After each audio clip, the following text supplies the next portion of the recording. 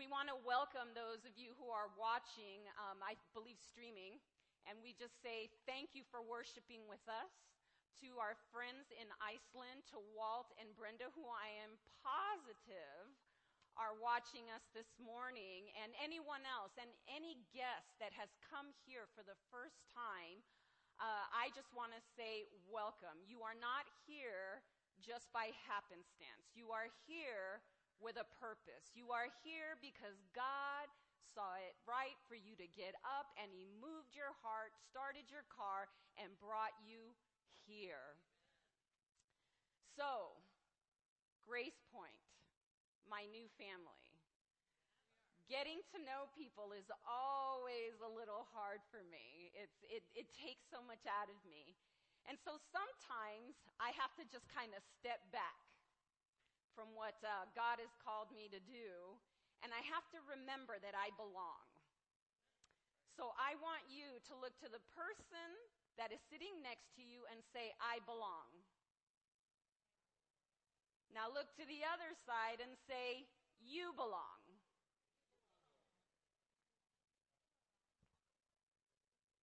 Yes, to be in the house of God is to belong. To be a part of a family is to belong.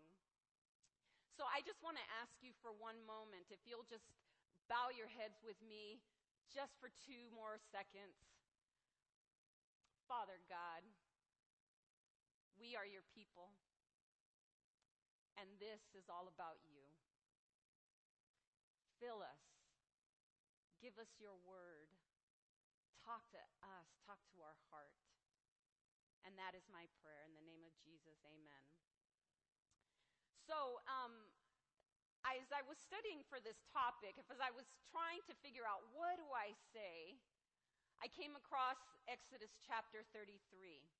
And there's a verse in Exodus chapter 33, verse 18, where Moses asked God to show him his glory. And as I sat with that, I was a little bit miffed. I'm like, show me your glory, show me your glory. I'm like, what does that even look like? To see God's glory. I mean, in today's context, what does that look like? And so I started to read and I started to study. And as I started to read Exodus, I came to this place where I started to get this imagery in my head. And I want to bring you on this journey with me. So I'm going to ask you guys, like we did in kindergarten and in romper room, for those of you who are that old, or to close your eyes with me for a moment. I'm going to paint a picture that is found in Scripture, because that's going to set us where the people of Israel are. And I think the setting is completely important. The word says that there was a lot of thunder. There was a lot of lightning, and there's this thick cloud, and there's sounds of trumpets. And you're seeing this big mountain, and everyone is shaking. The people of God are shaking.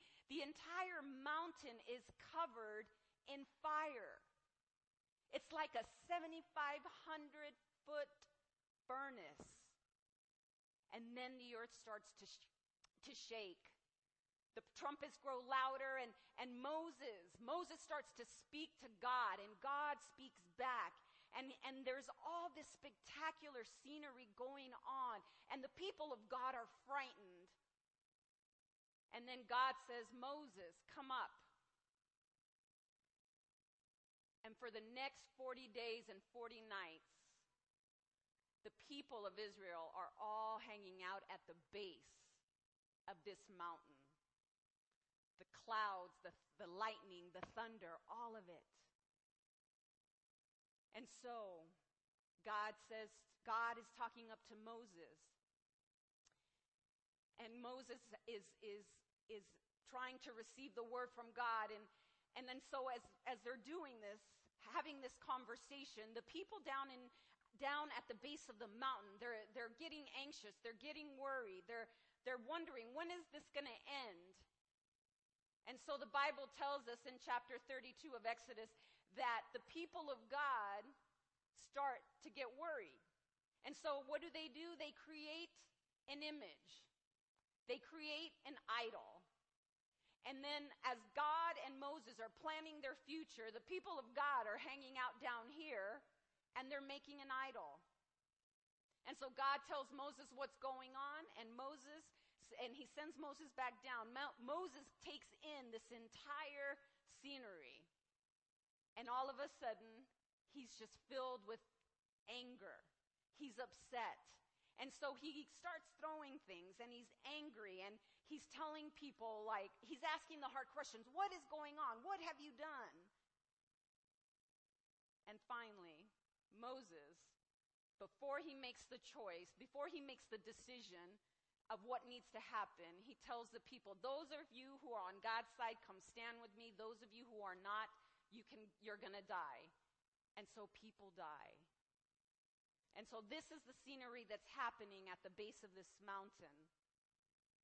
And then God says, Moses, just leave me alone. I need some time for myself. So Moses goes back and he gives God the time. And it seems that God comes back and he tells Israel, okay, it's time to go. You guys need to leave this place, pack up your stuff. I'm sending you to the promised land.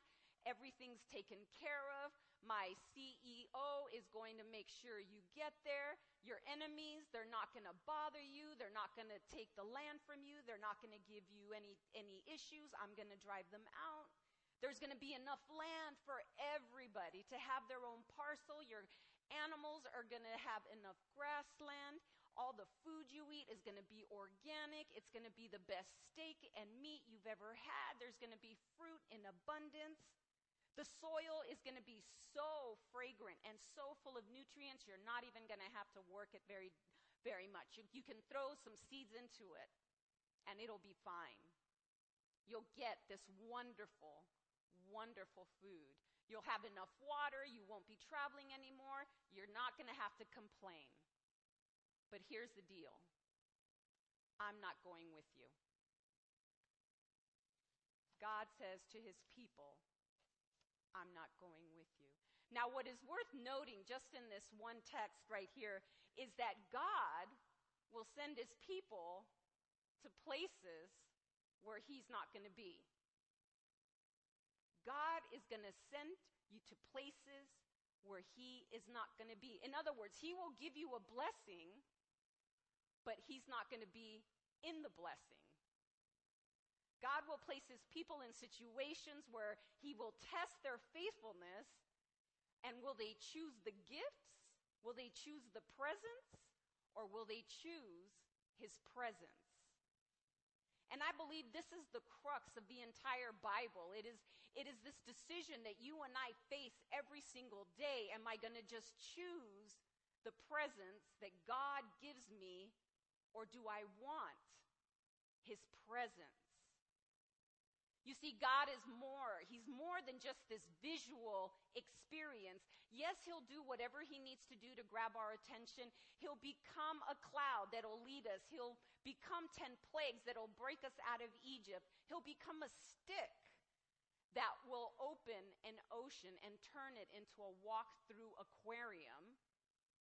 He will become a stick that will turn acidic water into the sweetest thing you've ever had. He will become this God who will actually throw down some quail every day and bake bread without an oven to get our attention.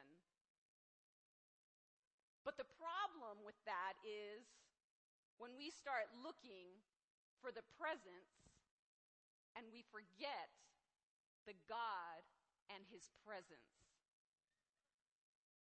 You see, God had done all these visual miracles for Israel because they had been oppressed for so long.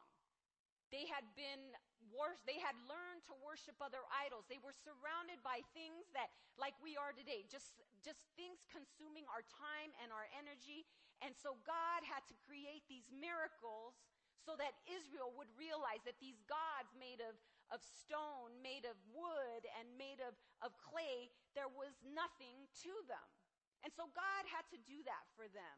In fact, Israel had grown so used to what they could see, that there comes a point when they're in the desert that they say, because they don't have enough to eat, they say, why did you bring us out of Egypt? At least in Egypt we had food.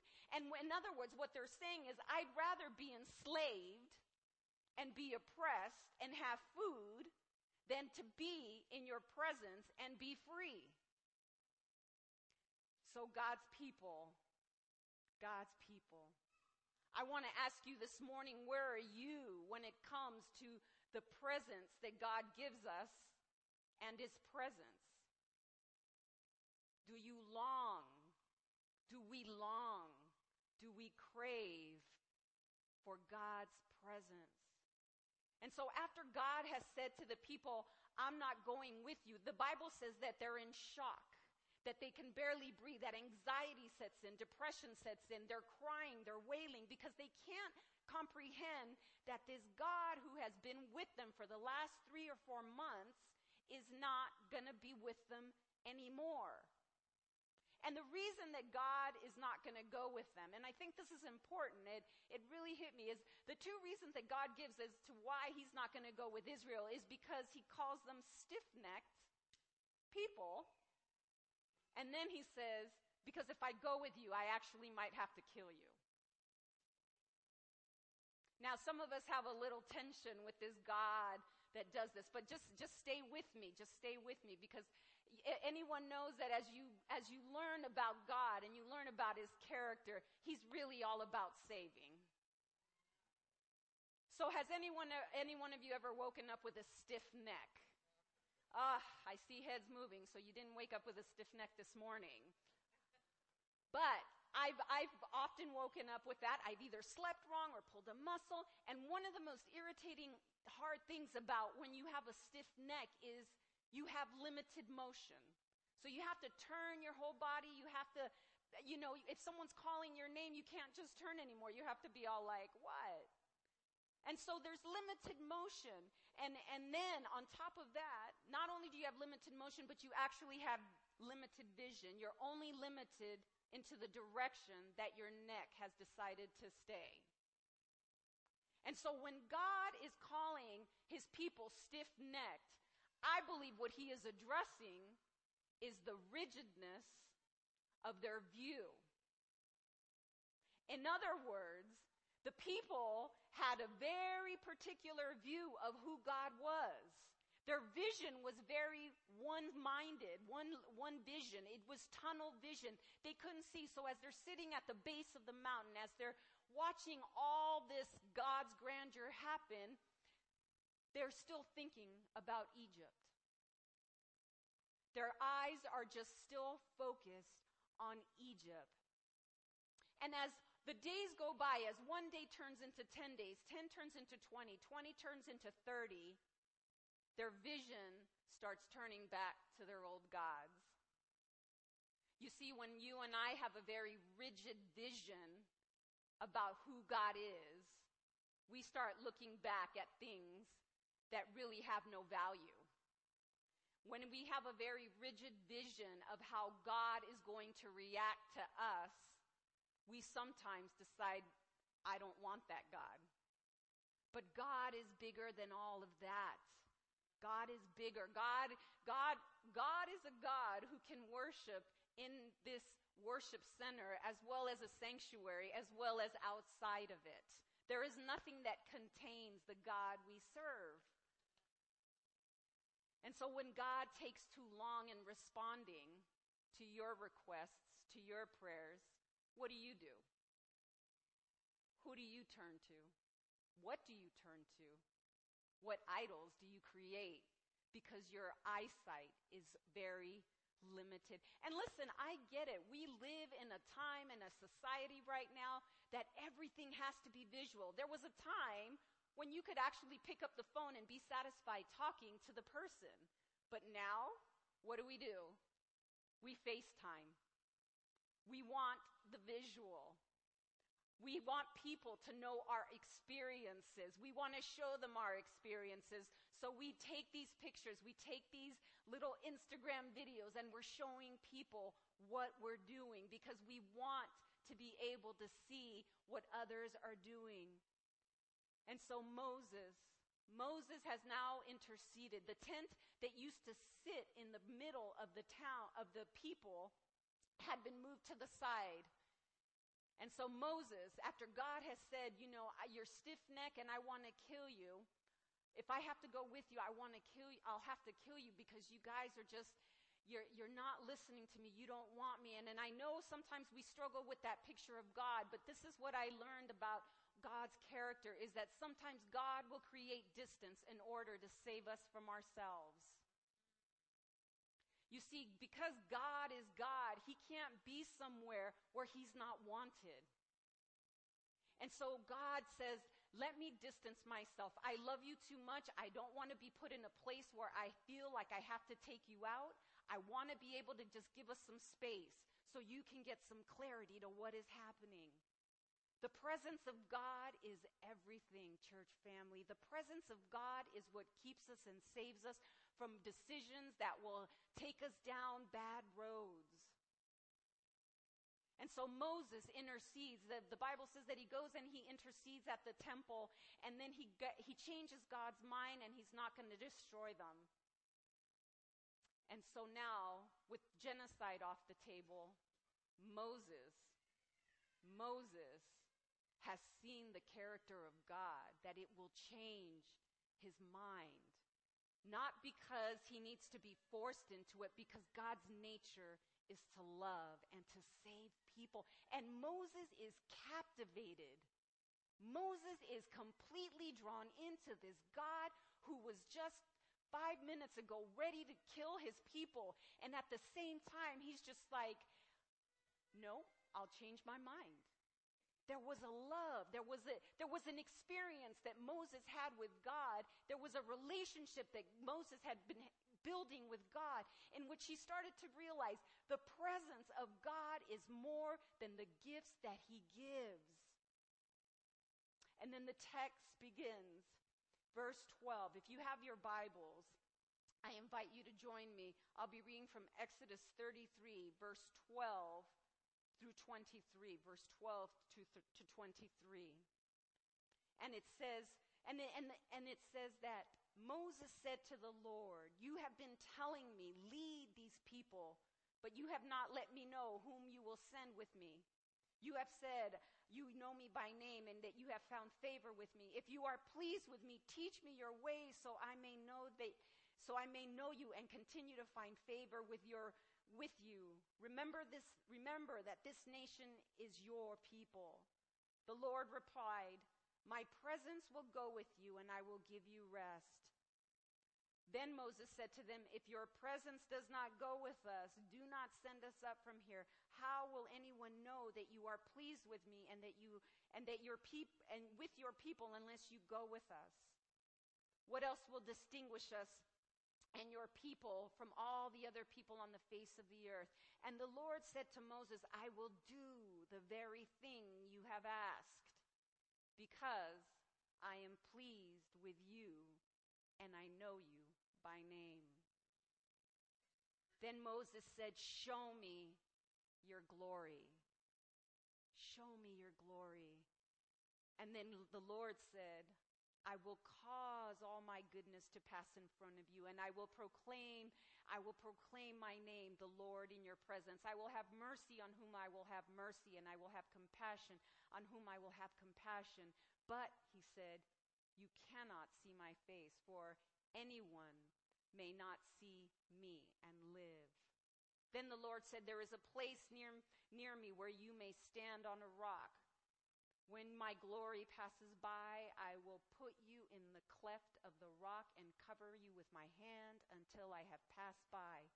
Then I will remove my hand, and you will see my back, but my face you must not see. And so what I love about this text, this exchanges, these first few verses, is that Moses, having experienced that God is so generous, he comes up to God and he kind of starts talking to him, and he's like, God, you've been saying all these really great things about me. You've been telling me that you know my name and that I have your favor, and I really appreciate all of that. But there's something I want to talk to you about. And then God interjects and says, Moses, I'll do it. And what I find fascinating about this, because it speaks to how God is that he's willing to give things before we even ask. And that's what he does with grace. Before we can form the words in our mouth, God is already saying, here, I want to give this to you. And it's just so mind-boggling to me, because somehow as we grow up, we start learning that we have to approach God in a very particular way. We have to butter him up and soften him up and say, God, you are amazing. You are the Alpha, you are the Omega. You are the beginning and the end, and there's no one like you. And God is just like, I'm not concerned with the titles. I want you to tell me what's in your heart, and I know what you want, and you're too afraid to ask, so I'll just give it to you. I'll just give it to you. But what's even more profound and more exciting about God is that not only does he give him a quick response, but he gives him more than what he asked for. Moses is just wanting God's presence to go with them, and God says, not only will I give you my presence, but I'm going to give you rest. How many of you are tired this morning? How many of you are tired of the job that you have to go to every day, and some of you don't even like your job? Some of you are tired of being in broken relationships. Some of you are tired of the anger you feel towards somebody. Some of you may be tired about the worry and the anxiety of paying bills. Some of you are tired of having to stress about your health. And God says, I will give you rest. I will give you rest. He actually even gives us an entire day of rest. That's how amazing God is. He says, you know what? I'm not even going to try and just take care of these small problems. I'm going to give you 24 hours to take time to just rest, because that is how important rest is. And God is offering to his people not only his presence, but the rest. The rest from your enemies, the rest from the hard work, the rest of being oppressed, the rest from being enslaved. God is wanting to give rest. That is a generous God. And it's funny because Moses still keeps talking. He's talk. And he's really not listening. And this reminds me of the time that I got engaged. So if anybody knows me, I really like shoes. And as Mark and I dated, I told him, I said, listen, I don't want a ring. I just want a nice pair of shoes. And so, thinking he really hadn't listened to me, one Sabbath after lunch, he said, come on, we're going somewhere. And I said, sure, let's go. And, he's acting kind of weird, but in my head, like literally, I had no idea this was going to happen. If anybody knows my husband, he's a little bit of a turtle when it comes to commitment. Took me forever, just kidding. But anyway, and so he says, come on, let's go. And I said, all right, let's go. So we're headed to Napa. And then there was this jewelry store I had seen there before, and I thought, oh, maybe he just, we're going to go just look at rings. And then, then he just says, no, let's go into this place. And it's this beautiful little shop that exists there in downtown Napa called Eye Candy.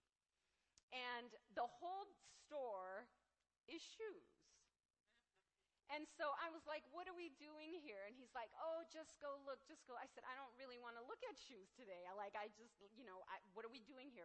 Because they are a little bit on the high side. So I was like, I don't want to be here right now. But he insisted and he insisted. And finally, I had picked out like 4 pair. The girl brings out all 4 pairs of shoes. And then I'm like, no. And then I finally pull one up.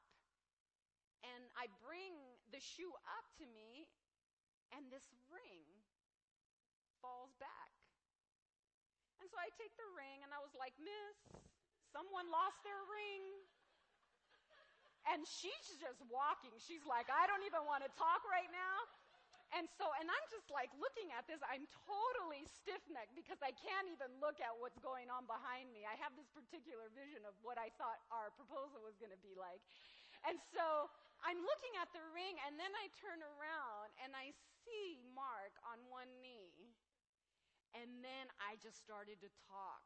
I was just like, oh my gosh, what are you doing? What are you doing? Get off the floor. Because now people are watching, and I'm get off the floor. This is crazy. And then as it starts setting in and I'm talking, I'm like, have you talked to my parents? Have you talked to my parents? And and I'm just talking, and Mark is just, and he's talking, but I'm not listening to anything he's saying. He's asking me the question I've been wanting him to ask for 3 years. But I am so focused on this piece of the conversation that I'm not listening to what Mark is offering me, the very thing I had wanted. And that is what was happening with God and Moses. God is offering Moses the very thing he wanted, but Moses is more concerned about how do I do this? What do I need to say? What do I do? But God is funny. God is funny to me because he just allows it to play out. And God, it just says, Moses, relax. I'm going to do everything you're asking of me because I'm pleased with you and because I know your name. I know your name. One of the interesting things about being married to a pastor is that you're always in a lot of social settings, and you're constantly meeting people. Now, I know people think that pastors really like talking up in front. I'm one of those that's much more, no, this is more of a challenge for me.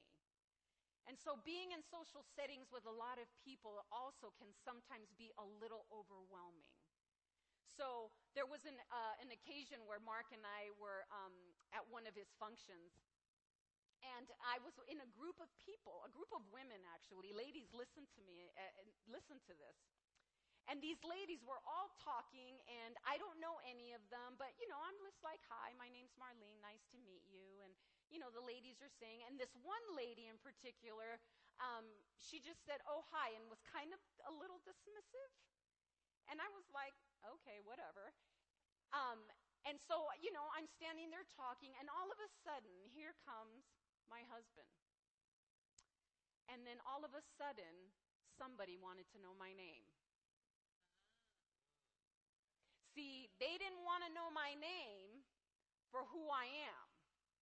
They wanted to know my name because of who I know. And God right now is saying to you, I don't want to know you for who you know. I want to know you for who you are. God wants to know you by name.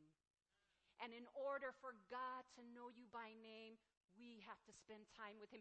In conveying the idea that God knew Moses' name, what God was really saying to him is, Moses, I knew you before you were in your mother's womb. Moses, I created you in my image. Moses, you were built for my glory. God knows your name, Jennifer. God knows your name, Michaela and Caitlin. God knows your name, Sheila. God knows your name, Carlene, Alan, Vanessa. God knows your name. And so all this intimacy that's happening in this moment with God is pushing Moses to ask the most audacious request that has ever been asked in all of Scripture. Moses was feeling bold. He said, God, show me your glory. Show me your glory. And I think God had to have paused for a moment. You see, when I think about Moses asking to see God's glory, I was just like, well, Moses, you've seen a lot of God's glory, for Pete's sake. I mean, you saw a burning bush talk. You saw one serpent eat 2 other serpents. You have seen the ocean part. I mean, if anyone had seen God's glory, it was Moses. And what that tells me, church family, is that God's glory, God's presence is not found in the big things. God's glory and God's presence is not found in the big houses. in the impressive cars, in the bank accounts, in the relationship. God's presence is not found in who people say we are. God's presence is found in his presence of intimacy. And Moses and God are having an intimate moment. And as God and Moses have this intimate moment, Moses wants more. Moses wants more. See, that's what happens when you and I spend time with God. We want more. How many of you can recall that one moment in your Christian experience where you have felt so close to God that you felt like he was right next to you? I remember my moment. It changed my life, and I've been chasing that moment again and again. But here's the thing.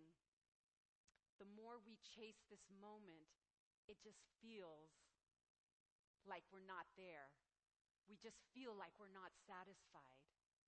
Maybe this illustration will help fill it out for you. Suppose all of us are 10-ounce cups. And when we're filled to the brim, we're satisfied. And so when we feel satisfied, we're like, okay, I've had enough. Well, our relationship with God is kind of like that experience we had with him where we felt full. And so we hold on to that experience. We're like, this is phenomenal. And we're chasing this experience over and over. And the struggle is we kind of say, okay, I'm going to keep praying. I'm going to spend time with God. I'm going to do all these things.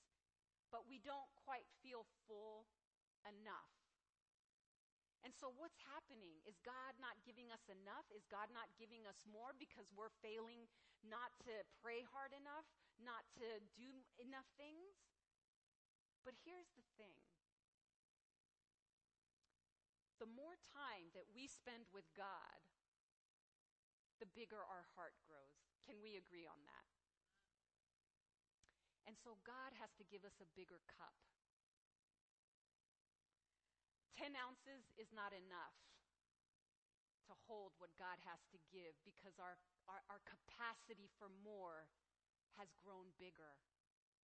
And so what used to fill you is no longer enough.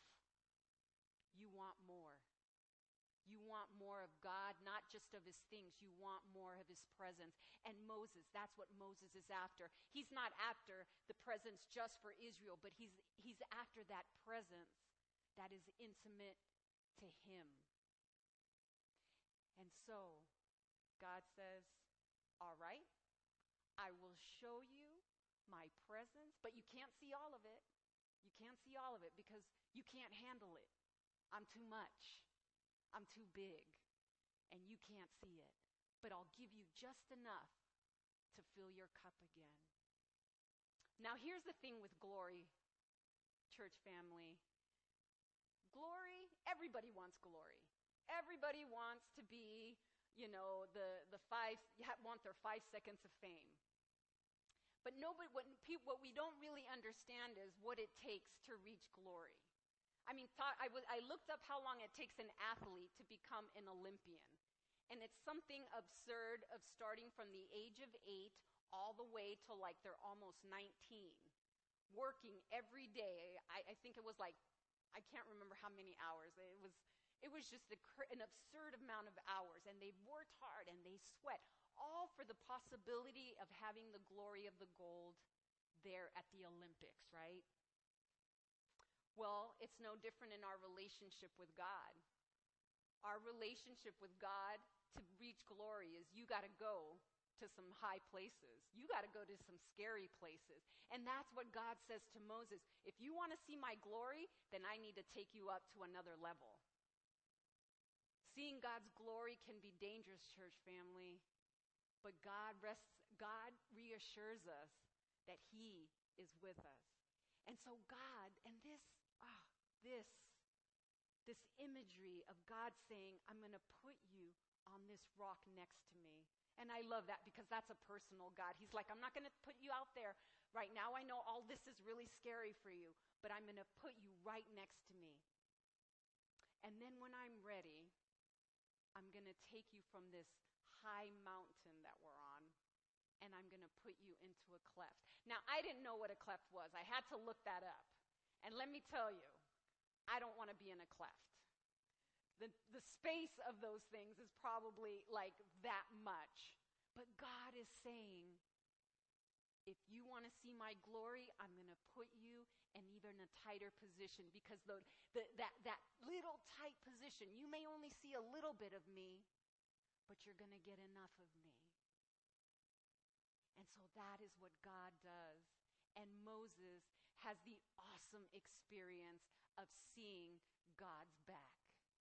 Man, I'd be happy if I just saw his pinky at this point in my life. But God showed himself to Moses in a way that fully transformed his life.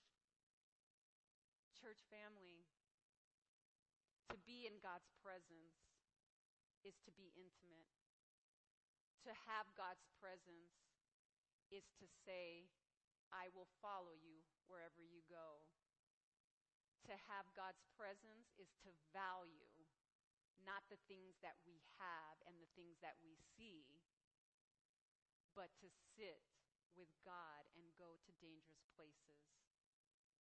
See, the reason that I know that this presence was significant and it challenges me is because when Moses came down from the mountain, his face literally had to be covered. That glory, that experience with God had literally changed him.